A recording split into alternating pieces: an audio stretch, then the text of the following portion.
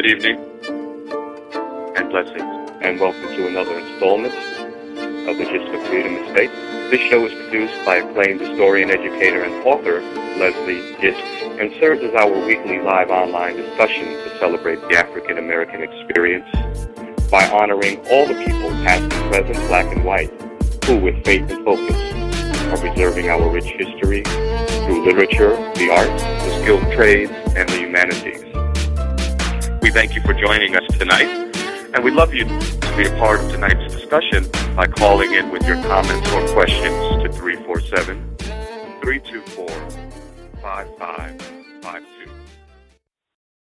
And my name is Preston Washington. I'm the host of the show tonight.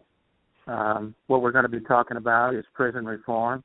We're also going to be talking about the new Jim Crow. We'll be talking about the privatization of the prison industry here in the United States, particularly New York City. My guest tonight is Edward Yamal Rosario, who's going to talk to us about his activities when he was the director of the Correctional Association Prison Visiting Project there in New York City. Good evening, Edward. Well, good evening to you, and thank you for having me. I understand we have some callers on the line, and callers, be steady, hold tight, and we'll get to you around 1:30. Okay, Eddie, go ahead. All right, so, yes, I'm just going to give you a little, hopefully very brief overview of my background. For about 10 years, I've been working in the field of criminal justice reform for about 20 years. I worked for 10 years, eventually as the project director for a reentry project called Developing Justice, located in Brooklyn. And it was a community-based approach created by people who were formerly incarcerated to help people who were coming home after having been incarcerated. After doing that for about 10 years, I moved on to the Correctional Association, where I was the associate director for the Prison Visiting Project for the Correctional Association, an independent nonprofit group based in Harlem that has a unique legal mandate to visit New York State prisons. So in other words, we have a right to go inside New York State. There's a law on the books that allows the Correctional Association to go inside New York State prisons in order to observe and report on conditions of confinement. We were not a monitoring organization. What we do is we use our findings in order to advocate for change and for change within prison, especially around areas of abuse and also rehabilitation, and also to lessen the dependence on incarceration in New York State. That's a really very brief overview of who I am. I'm also formerly incarcerated, and that's how I basically found my way back into this work. How does all of this, one of the callers wants to know, Mamuva Abdul and his sickness, because he's incarcerated. How well are they taking care of him? How are they letting him down? Are you talking about Mumia? Mumia, yeah. Abdul. The executive director for the Correctional Association, Sophia Elijah, actually had really had worked with Mumia and his case. It's been bad. Mumia is a target. He was someone that's politically conscious brother who posed a real existential threat to white supremacy and to the status quo in the United States. So once he was incarcerated, he's been mistreated in ways that it's really hard to delineate. He's probably been under some really harsh conditions for the time of his incarceration, and lately he's fallen ill. And there's been some questions about the medical treatment that he's been receiving recently in lieu of the fact that he's been ill, very ill lately. Has your organization been involved in his situation? No, our executive director, before she came on board to our organization, had some dealings with Mumia. She's done a lot of work, Sophia Elijah, around political prisoners. And Mumia is one person that she knows personally and had worked with. Okay. But the organization I work at right now deals specifically with issues in New York State not so much nationally. And in terms of your work, what are you the most proudest of doing? That's a difficult one because sometimes, I'll be honest with you, part of doing the work, there are times where you feel very frustrated. I'm actually no longer work for the Correctional Association. I mean, I still collaborate with the Correctional Association. I adore the work that they do, but I'm personally taking stock of my work and what kind of impact I'm having. And I'm going more and more towards less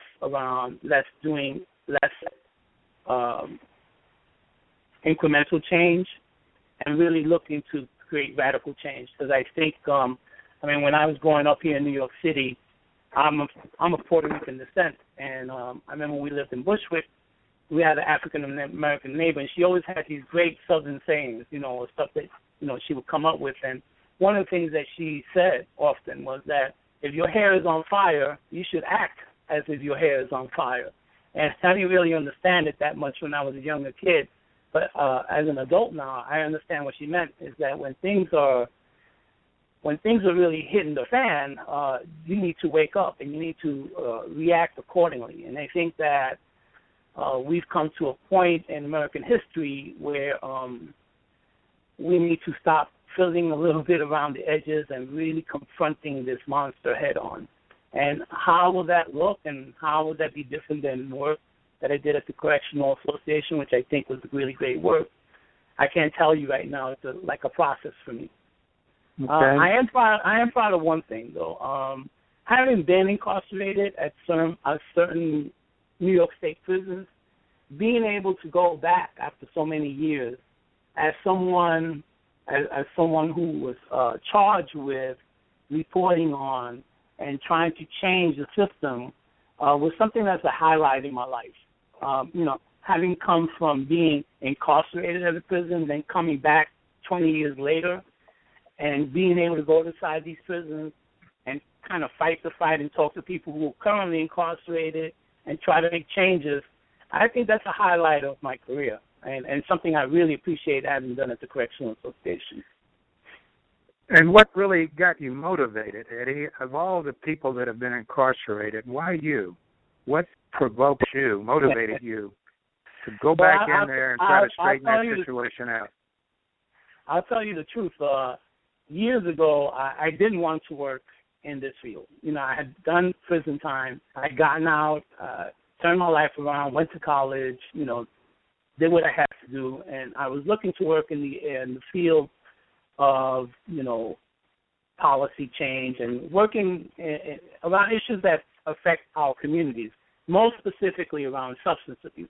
So more or less, like, my area of expertise has been around addiction issues and substance abuse issues. And anyway, I thought that having come out, I wanted to give back something to my community. After having taken so much from my community, I wanted to do something that gave back and that gave me some kind of fulfillment in that way. I didn't want to work in the area of criminal justice reform specifically because I knew how difficult that was. And I had gotten a phone call from a gentleman who I had trained on a weekend retreat. And as part of the weekend retreat, I modeled an exercise where you stand in front of a camera and you tell your life story like in 10 minutes, and you can't talk about religion or politics. And, of course, I related my experiences as someone who was formerly incarcerated.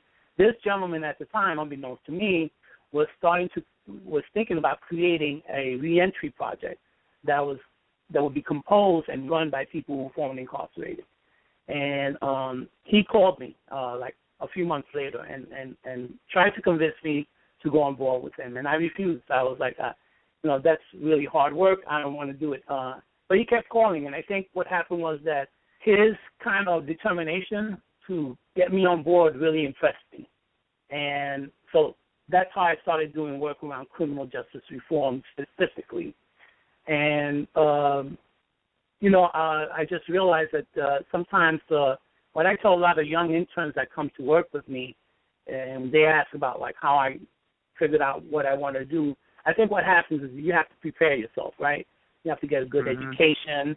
You have to get some experience. You have to put yourself in situations where you're exposed to different, stimuli and so on and so forth. And you have a kind of idea of where you're going. But what happens, I think, and I think if you talk to anybody who's been successful in their careers, and you ask them how did they get to where, what they're doing now, many of them will tell you they kind of fell into it. Because you get like what I call the call. Someone will call you and say, I want you to do this work. Or someone will tell you, you're really good at this. Have you thought about doing this kind of work? And that's how I kind of fell into, to answer your question, that's how I kind of fell into this field, was like, it wasn't something I had planned. If you would have told me 20 years ago that I would be doing this kind of work, I probably would have laughed at you. I would have told you, no, I'm going to be a clinical psychologist, and I'm going to do some work around substance abuse and, addiction studies. But that's not what I do. And I think that's the most important thing, is that you prepare yourself. And I say that for young people especially, Well, Eddie, now that you are in the field and in the business, and given what's been going on here recently, Eric Garner there in New York City, murdered for supposedly selling illegal cigarettes, stop and frisk laws, stand your ground, black men going to jail for low-level crimes, which is resulting in a lot of them getting shot, a lot of our women getting assaulted. I'm thinking of the young girl there in Texas that was assaulted who was wearing a bathing suit. Yeah, that was horrible. Yeah. What kind of reform would you recommend? What do you I see think that needs to be done? Well, that's a great question, and thank you for asking. I think that what we first need to do is change the language on how we talk about criminal justice, right? And I say this to say because where we're at right now didn't happen by accident. It's been a series of social policy decisions that have taken place over a 40-year period that have seen the prison population explode from maybe 200,000 in the 1970s to over 2 million people now, right? And so that wasn't an accident. That's because there is an assumption about what criminal justice is, and there's a language that we use in order to describe what we think as a society, and I use the word we in the very broadest sense, as a society, how we see criminal justice. And as a society, we see criminal justice defined solely by punishment. So let me just backtrack a little bit. I want us to stop separating the prisons and the jails from the communities that feed them, because prisons or jails aren't really just buildings.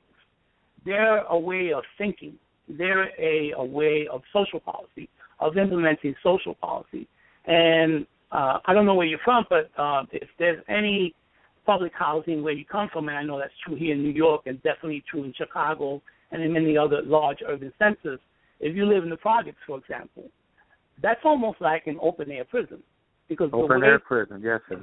Yeah. The way housing projects are policed, the way they're controlled, is very similar to how people are controlled inside prisons and jails. There's limited movement. There are like different rules that are in effect for Black and Latino, and I don't want to say people of color because I hate that phrase, because there are people of color and there's intersectionality, right? But the ones who are really getting targeted here, let's be frank, are Black and Latino, mostly young Black and Latino men. And the way men are socially controlled within the project is not that much different than how they're controlled inside medium and even maximum security prisons, and I've been in both. I grew up in the projects here in New York City, and I've been incarcerated. And the similarities are really stark, all right? So the stop and frisk is just another way of racialized social control.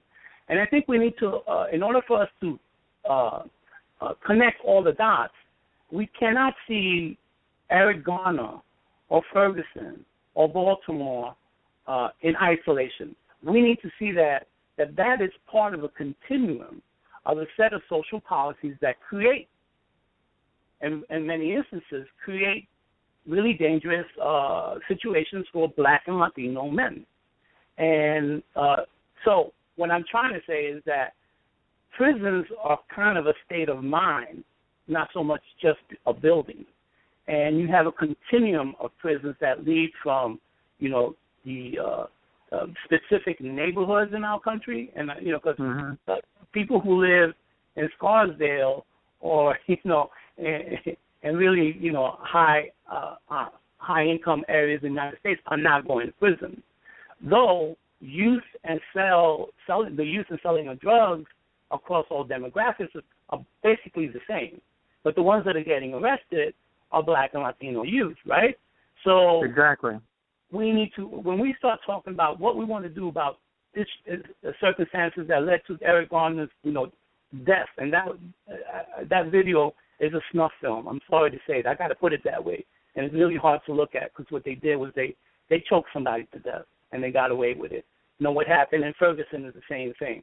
And the reason why these things are allowed to happen is because the way we look at criminal justice, right? And the way society itself looks at Black and Latino men, and also women. I don't want to, exclude women, but the vast majority of the people being impacted by these social policies are mostly young Black and Latino men.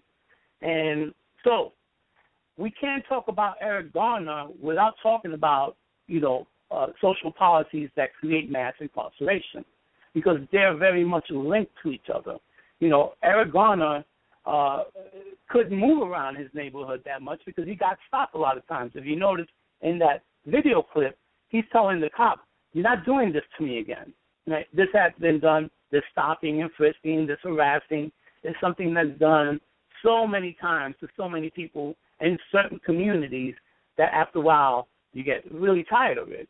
And at that day, he said, "I'm tired of this. You got to stop doing this." And his life was taken because he sold, allegedly sold loose cigarettes. What kind of society do we live in if that's the way we're defining justice, right? Because the man who killed him didn't even go to trial. Forget about, going to trial and being found innocent. He didn't even make it to trial. So these things happen because there are certain policies in place that allow them to happen. And I think that if you want to talk about reforms, we need to, as a people, we need to start talking about criminal justice or criminal injustice in a language that we define, on the terms that we define as a people, because we're the ones who are dying on the street. We're the ones who are actually dying inside prisons, because the same kinds of abuses that happen outside on the street also happen inside prisons, except no one really sees what's happening inside prison. Okay.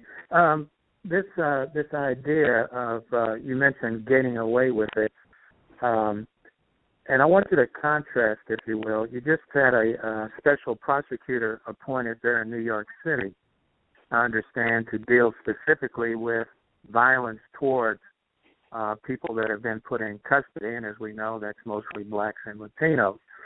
Contrast that with what's going on in Baltimore when we talk about a city like Baltimore where those officers were indicted.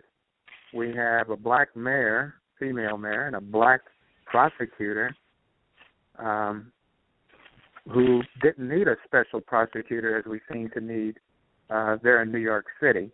What are your thoughts on that, on those two situations? Well, I just want to just clarify a little of what Governor Cuomo did here in New York State. What he did was temporarily appoint the Attorney General to oversee any instances where police have, or what they call justifiable felonies. That's a temporary thing that's supposed to last 1 year. I think it's a step in the right direction, but I'm also very concerned that it's just another Band-Aid and not a really well thought out policy. I believe that what we need, and this is something that police departments across the land are afraid of and are fighting them, will fight this to the end. And so we need independent oversight of our police departments. We also need some independent oversight of our prisons and jails. I don't know if you're aware, there was a young brother who committed suicide, who spent more than 3 years in Rikers Island, though he had never been convicted of any crime. Oh, yeah, I heard about that. Okay. All right. Thank you, James. Okay, Eddie, you were talking to us about the young man that committed suicide who had been incarcerated for so long without a trial, a hearing, no bond, etc. Right. And not only was he just incarcerated, he was put into what we call solitary confinement or isolation. And he developed mental health needs as a result of all this confinement. And he was also, as actual proof of him being brutalized by correctional officers and other people who had been incarcerated. And this took such a toll on his mental state of being that, eventually he took his life. Sadly, it's a tragedy. But Khalif, which was his name, his story is not a story in isolation. There are many stories like that. And what we're doing is what I call racialized social control, is that we're stunting the growth of our young men and women by using this form of justice that's predicated on punishment, it's predicated on retribution, right? And, most of the justice that we implement in our society is retributive in nature, meaning that it's about getting even, right? But there are other forms of justice. And when I talk about we as a people need to start developing a different language with which to talk about justice with, is that there are other forms of justice. There is restorative justice. There is transformative justice. And then there's another, another model that was put forward by people at the New Leadership Institute, my brother, a mentor named Eddie Ellis, who called it human justice. So it's kind of coming back away from the Wild Wild West thing where, somebody shoots you, so you shoot them, or somebody commits a crime and you punish them, and that's all you do. There has to be something more than that. Otherwise, what we become is we become like a Wild West show, and that's where we're at right now. Yeah, you mentioned talking about this gentleman in isolation who committed suicide. I'd like our listeners to be aware of this judge in Pennsylvania who was getting cash for sending juveniles to a certain juvenile institution, and that was Judge Mark A. Calavarella, and I'll spell that last name, Calavarella.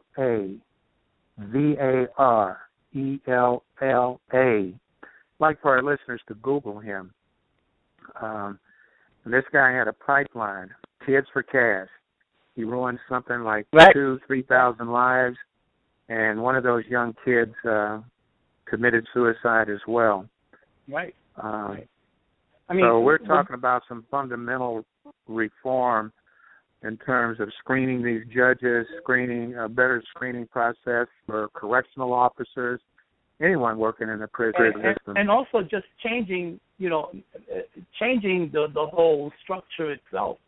Because I'll tell you, people talk about body cameras. People talk about having more diversity within police forces. And I think those, again, are Band-Aids.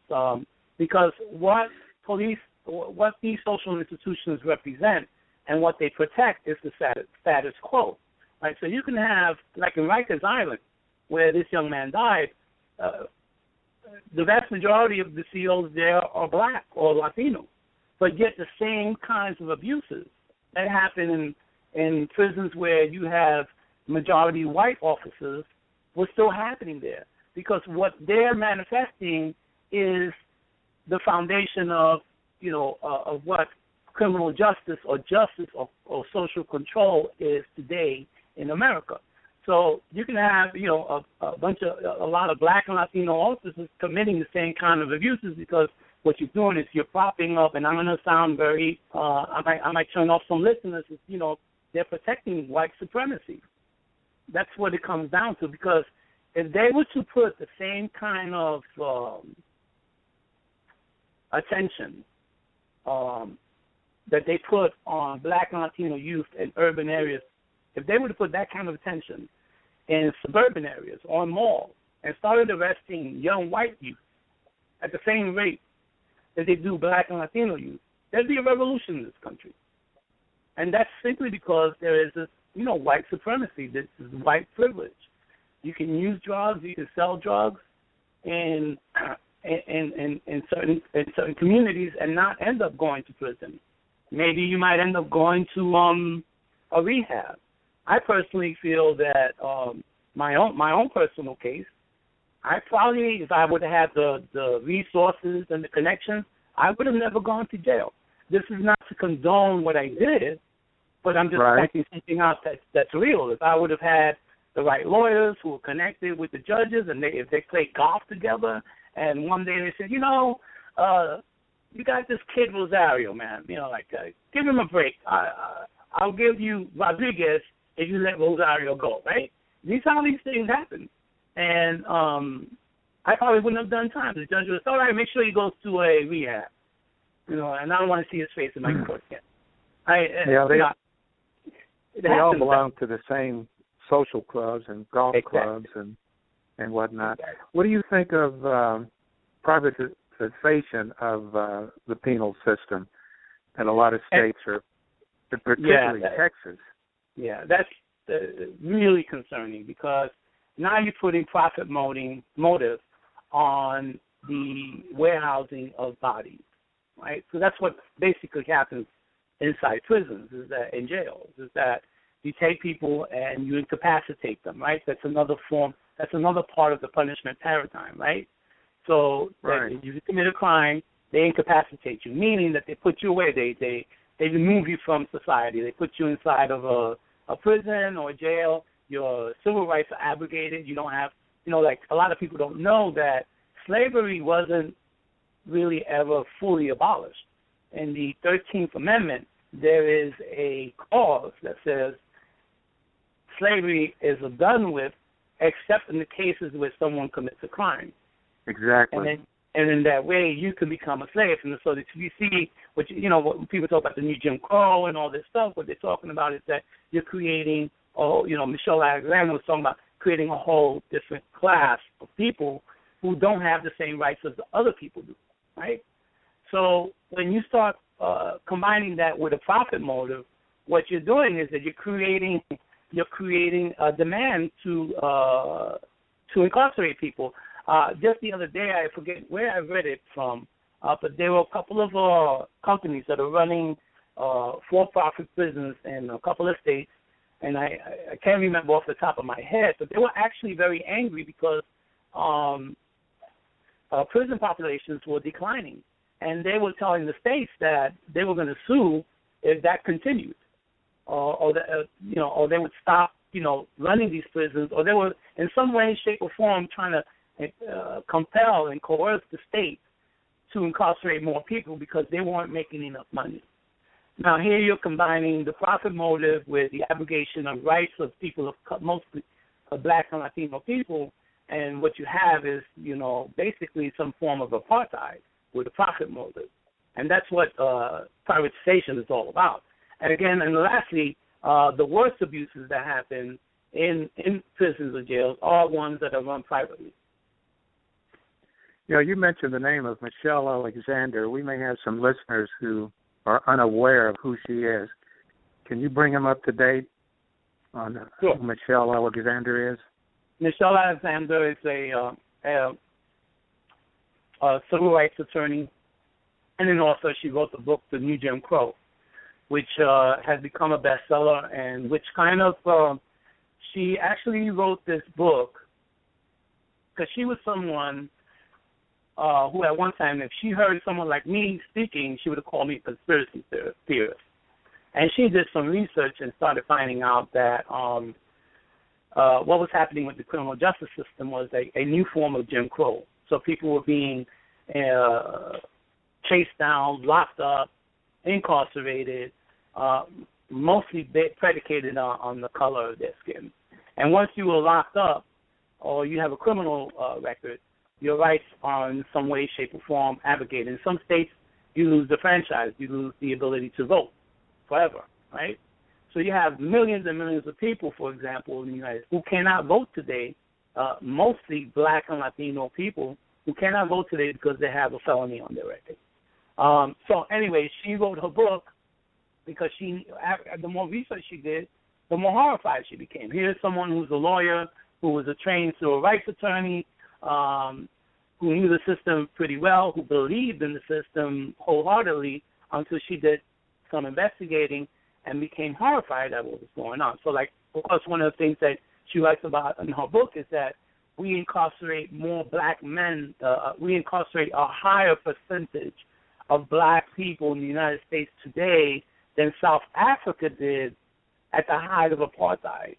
The documentary you mentioned, Slavery by Any Other Name, is also a book for those who enjoy books, but it's also an excellent documentary. Will open your eyes. I mean, there's so many. The remarkable thing is that there's so many resources out there, and but it's not reaching out. It's not reaching the public. I'm also a blog writer, and I've neglected my blog for a few years now. I plan to continue I'm going to plan to resuscitate that and start writing a lot about my ideas around criminal justice, solutions, where we need, because this is also intellectual warfare, right? So we need to have a counterpoint to what the mainstream is talking about. So you hear the mainstream media, they talk about, the criminality of blackness, right? Being black is like almost a crime in itself. And we need to counter that with our own narrative, with our own analyses. And I'm hoping to do more of that. That's part of like my next evolution. So I would encourage anyone to get in touch with me. My email is eyrosario@gmail.com. If you have questions or if you're interested in anything I've said tonight, please feel free to reach me. Let us have that email address again. Sure, it's eyrosario, one word, @gmail.com. Okay. And you've said a lot here in the last few seconds there. One thing I'd like for you to do is very briefly explain to our listeners the importance of Attica and Governor Rockefeller's response back in the 70s. And what was that all about? Yeah, sure. And so for those that don't know, the Attica Rebellion, or the Attica Uprising, which some people call the riot, but it's actually a revolution, happened in the early 70s. And what it came about because of the dehumanization of people who were incarcerated in Attica. And you had people who had awakened politically while they were incarcerated, and they said that you can no longer treat us like that anymore. We are human beings. There's a gentleman who was killed during the rebellion who yelled out, "We are men, and we will not be treated like animals." There's a great documentary. It's Attica is All of Us. If you can, it's on. You can find it on YouTube or Hulu or something like that. If you can't, watch that. Anyway, these men rebelled. They took over Attica for several days, and it was Nelson Rockefeller, who eventually became vice president, was governor at the time. After several days, and what they did, the guys who led this rebellion, what they wanted was things like proper food, libraries, access to law libraries, so they can fight their cases. And many times these men didn't even have adequate counsel when they went to trial. Toilet paper, really basic necessities of what it means to be a human being. And they weren't asking, for the sun and the moon. After several days, Nelson Rockefeller decided that he had enough. It was an international incident. Everybody from all over the world was there. Press was there every day. He decided to send in the National Guard, and they massacred almost everybody inside that Attica yard, including correctional officers, Correctional officers, yeah. Yeah. And they went in there by helicopter and just sprayed the whole yard, prison yard, with bullets and just massacred everybody. Those that survived were brutalized, were tortured, were made examples of. But what it did was it created an international incident and brought attention to what needed to the brutalization of people who were incarcerated, and some reforms were enacted as a result of that. So as a result of that, there's a grievance system that's in place in New York State prisons now, which is now a joke, but at one time was somewhat effective, where if you feel as a prisoner your rights have been abrogated, you can go through a grievance system and, fight your case, in other words. Or if you've been abused by a guard, you can, bring that to a case. It doesn't work at all right now. I've visited many, many prisons, and the grievance procedure is broken, but at one time, this is what came out of Attica. I will add, though, that the sad part is that since Attica happened, at the time there were maybe 13,000 people that were incarcerated in all of New York State prisons in 1971. In 2000, there were 75,000 people incarcerated in New York State prisons. So in many ways, we've gone backwards. We now have in New York State about 54,000 people currently incarcerated in New York State prisons. I say all that to say is that the men who gave their lives to bring attention to the dehumanization and brutalization of people inside prisons, they gave their lives for that. And yet, after what happened was they stepped up the system, criminal justice system, stepped up their game, so to speak, and kind of went into hyper mode. And you can, I don't know if your listeners are familiar with the Central Park Five, who were called animals. Central Park Five was about 5 Black and Latino young men who were accused of raping a Wall Street banker woman in Central Park. It turns out they were innocent, but they all did time. And Donald Trump, who's in, they've all been released since then, haven't they? They've all been released, yeah. But Donald Trump at the time, who is now in the news now as a presidential, candidate, he was like at the forefront of of calling these Black and Latino youth animals. He's very belligerent about that. Oh, animals, rapists, murderers. Yes, and he's doing it again with Mexicans, right? So a very broad brush. We should, as Latinos and Blacks, we got to watch out how they try to play us against each other, right? Because I'm of Puerto Rican descent. I identify as Afro-Latino. Now, if you look at me, I'm light-skinned with blue eyes. My culture, supersedes, whatever the phenotype that people might see. And I know that my fate and the fate of my people are closely tied to the fate of African Americans and others. So we need to watch out when they try to play us against each other, because now it's Mexicans, right? But tomorrow it could be Black people again, or it could be Puerto Ricans again. We need to be really careful about that. We need to be unified in our approach. We have our differences. We're not all the same, but we may have come on different ships, but we're all on the same boat now. You know what I mean? That's what I'm trying to say.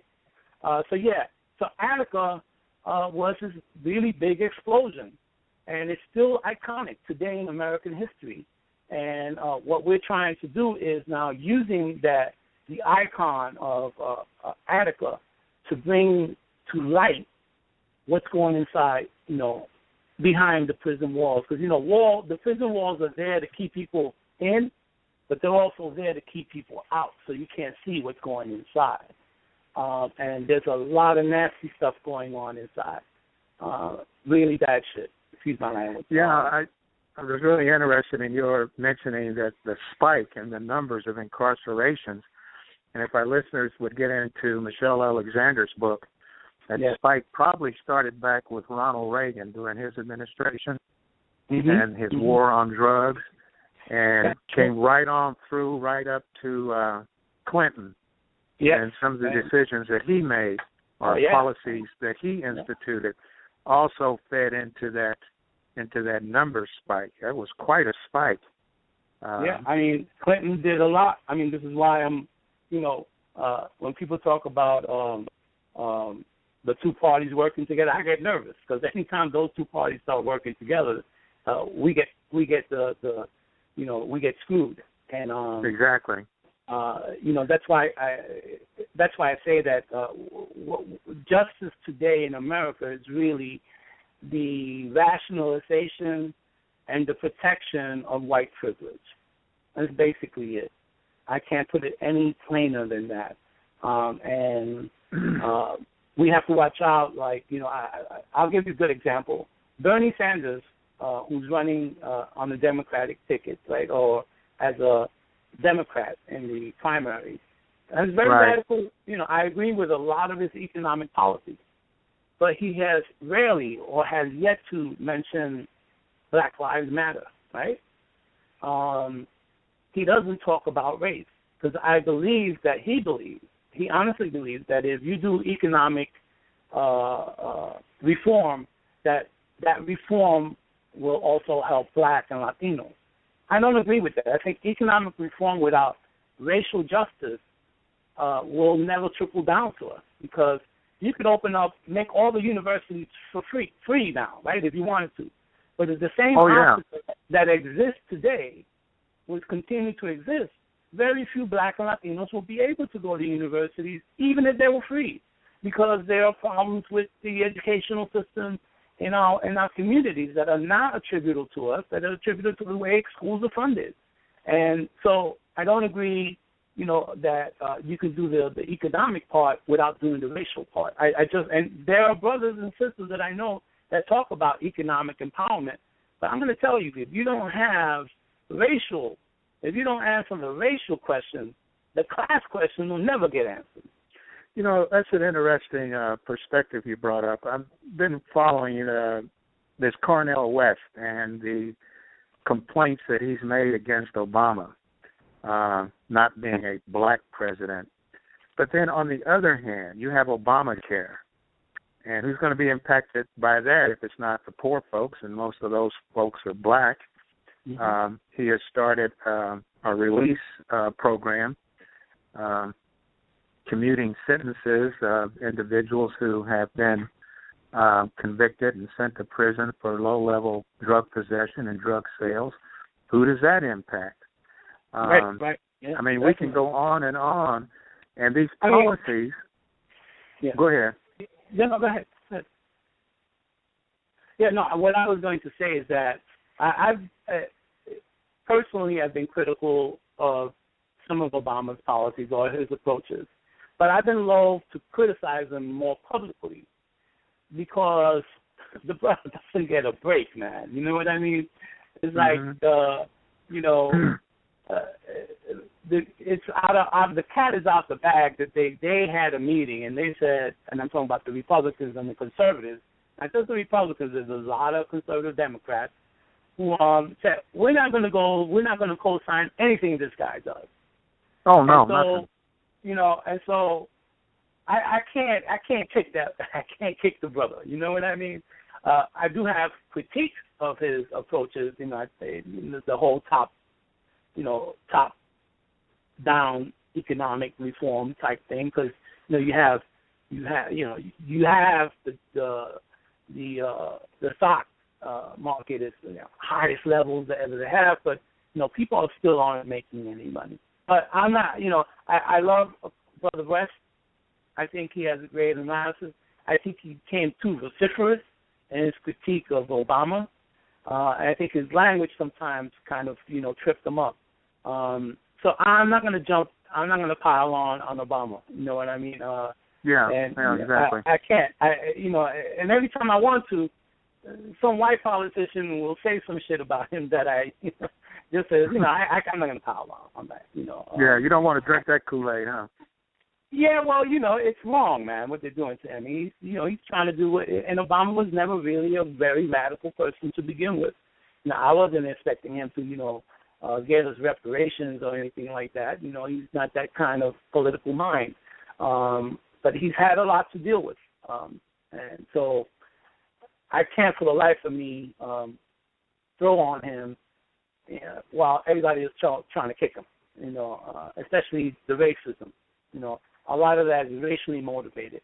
And so I'm a little loath to, jump on that bandwagon because of that. Right or wrong, I can't. You know what I mean? I can't. Speaking of the race issue and whatnot, and there are a number of blacks who are talking about leaving this country. They want to go to places like Costa Rica, Panama, and other places outside the United States. But given what's going on with the Haitians, which some people are calling genocide by the Dominicans, what's your thoughts on that? What's going on in the Dominican I Republic? think we've tried this already. I'm going to be honest with you. I am at a point in my life where I am seriously doubting everything I've done. I've worked within the system for the last 20 years. I've tried to do incremental change. I've tried to do radical change, but I've worked within the system. And for a long time now, I'm realizing that working within the system is only going to gain us very incremental change, right? Not enough. And I've also become very tired of our country. I can understand leaving, man. I think about it all the time. I think about going somewhere else and, starting over. But I'm too old. They're not going to accept me somewhere else anyway. So I do think that if that's what you want to do, man, then do it. I mean, do it right. But what I fear is that takes energy away from creating a real movement here. I mean, because, like you said, colorism, all right, is everywhere. India, in South America. I know friends who went to Brazil in the 80s thinking that Brazil was a racial paradise. It's not. No such thing. No such thing, but there was a myth about that largely because how Latinos talk about race is very different from how race is discussed in America, and the structures are different and blah, blah, blah. And as a result, you have a lot of intermarriage between dark-skinned and light-skinned Brazilians. I think in Puerto Rico you find the same thing. You have lots of intermarriage, where between light-skinned Puerto Ricans and dark-skinned Puerto Ricans. That's mostly because ethnicity in some cases trumps, phenotype, right? But that's not always true. The same things that occur here around color lines, around the breakdown around color, where it's poverty and incarceration and all the demographics and all the cultural markers are the same wherever you go, to varying degrees. So, I mean, if you want to move to Liberia and start a movement there, that's fine. I'm not going to knock you for that. If you want to go to Brazil and think you're going to a racial, utopia, I have news for you. It's not. But what about here? I mean, we've been here for a long fucking time. And I swear, because it's really frustrating. We were here long before a lot of people who say this is their country were here. Right? I probably had ancestors who were in Puerto Rico way before any white people ever came here. Black people came here from the get, right? We have a stake here, and we should take it. But what it needs is a real radical movement, not a moment. And I think I'm starting to see that a little bit with young people. Young people talk about Black Lives Matter. I think that can evolve into a real movement that starts challenging whiteness as the default for who we're supposed to be. And I'm afraid that moving away from here and all that might take away from the energy that could be better put to something else. Yeah, but this movement towards trying to do something about the social injustice in view of the state killings that we've been experiencing here lately, Do you think that might lead to genocide, much in the same way that genocide was put up on the Native Americans, the indigenous people of this country? I mean, I think it's that's one of the consequences. I mean, people are dying, right? I was watching this movie the other day. It's called Inside Out. It's an animated film that's about the inner processes of a young developing girl, right? And what happens is that as she goes through her development, there are core memories that create these like foundations, right? One foundation is the family, right? Another foundation is, friendship. And these are all little islands that are created by core emotions and core memories, right? And the film is about tracking this young girl's development. And this is a young girl who grows up in an upper middle class family with a father and a mother. She gets all the attention, all the love, all the nurturing that she needs, and she's still going through some stuff. And when I'm watching that, because I never take a break, I started saying, well, what happens to a Black and Latino youth who doesn't even have a stable environment? What happens to the core issue of family, of happiness, of joy, of friendship, of a young person, a vulnerable young person who is not getting what they need, who has food insecurity? I remember growing up, there were times that there wasn't that much in the refrigerator. You know what I mean? People laugh about the wish sandwich, 2 slices of bread and mayonnaise and wish you had some meat to put on it. I know what that's about. Food insecurity. And what does that do to a developing mind? Racism. What does that do to a developing mind? And we're finding out psychologists are now linking, a post-traumatic stress disorder to the ill effects of racism. So I'm saying all that to say is that it is a form of cultural genocide already happening. It's not if it will happen. It's that it is happening. The question is to what degree it's going to happen. And I think the question to what degree is largely dependent on those of us who want to do something about it and those of us who are impacted by that. And we can say, you know what, to hell with it. I'm going to pack up my stuff and leave, and if that's what you're going to do, I'll give you more power. But there are many of us who don't have that, who will not have that option. You know what I mean? It's like in Katrina. People criticize those who didn't leave, but those who didn't leave couldn't leave. They didn't have a car. They didn't have the economic wherewithal to leave Katrina, and so they were killed because they didn't have the resources. So, this is a form of this racialized social control has consequences, and one of those consequences is death. Right? Another one of those consequences is the destruction of young minds. Right? So there are a lot of different consequences that come as part of this, white supremacy, this, racism. And it's no joke. It's a life and death situation. And speaking of racism and things that have been going on in terms of forgiveness, there in Baltimore, people were really incensed over the burning of the CVS and didn't want to forgive the so-called thugs for burning it down. There's an indifference to the people that were killed there in South Carolina, the 9 people killed in the church, the burning of the churches that have been going on since then. Now we got this flag business playing up, and I understand it's coming down tomorrow. Nobody's trying to extend any mercy to Bill Cosby, but people are willing to forgive blatant racists. What do you have to say about that kind of thinking coming from your expertise? I mean, this idea of forgiveness and who we forgive, who we don't forgive. I mean, I get frustrated. And then when you finish that, James is going to come back on the point, and then we'll end up things. Okay, great. I mean, forgiveness is a very deep subject. For me, forgiveness is a necessary thing for you to live a full life. But there are steps to that, right? You don't just like one day somebody does something to you, then the next day you're completely forgiving them, because that's kind of superficial, right? Because you have to go through a process.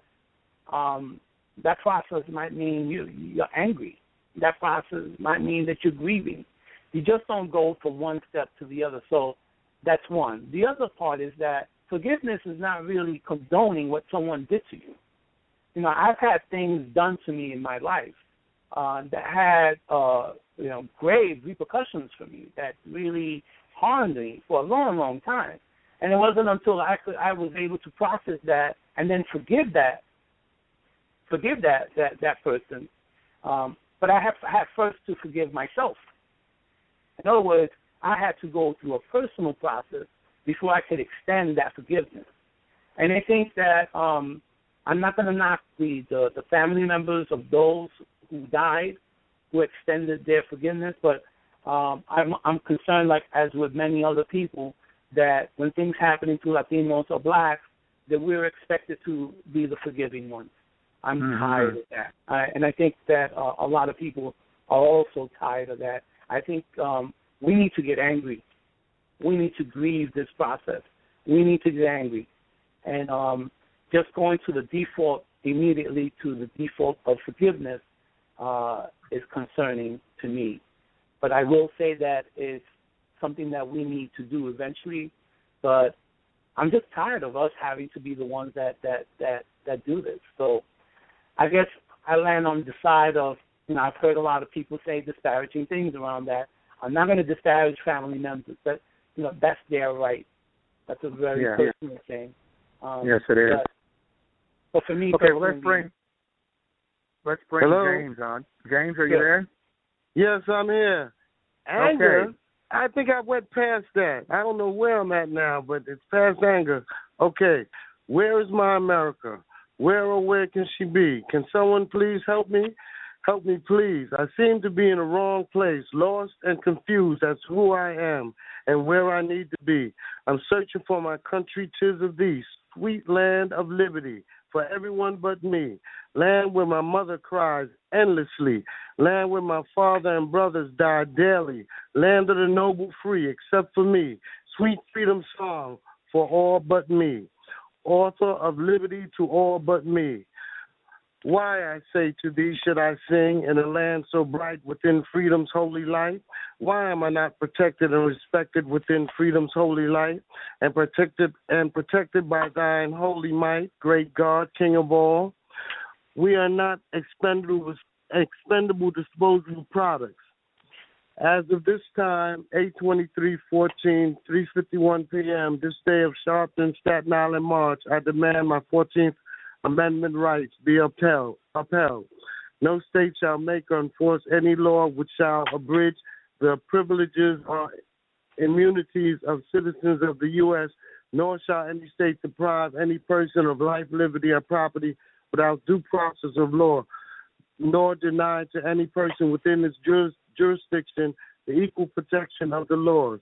This America is the moment of truth. We will come to a rational decision and course of action due to the facts, rules, and laws now in place. We must, with our cause being so just, in this year of 2014, where is my America? Why, oh why can it still be found? May I look underground, wait another day, you say? Oh, no way, because I have no more time, so just go ahead and give me mine. And that was written in 2014. All right. Very good. All right. And that's an excellent note to end on. Gentlemen, I thank you both, James the poet, and my guest. Litket. I'm sorry? James Litket. Oh, okay. All right. Okay, gentlemen. All right, thank you. Okay, good night. Well, there you have it, ladies and gentlemen, the Gift of Freedom show. I've been your host, Preston Washington, coming to you out of Kansas City, Missouri. Hope you enjoyed the show. Stay in touch when you want Black History 24/7, 365 days per year. Miss Gift has no end when it comes to Black history. Good night, everybody.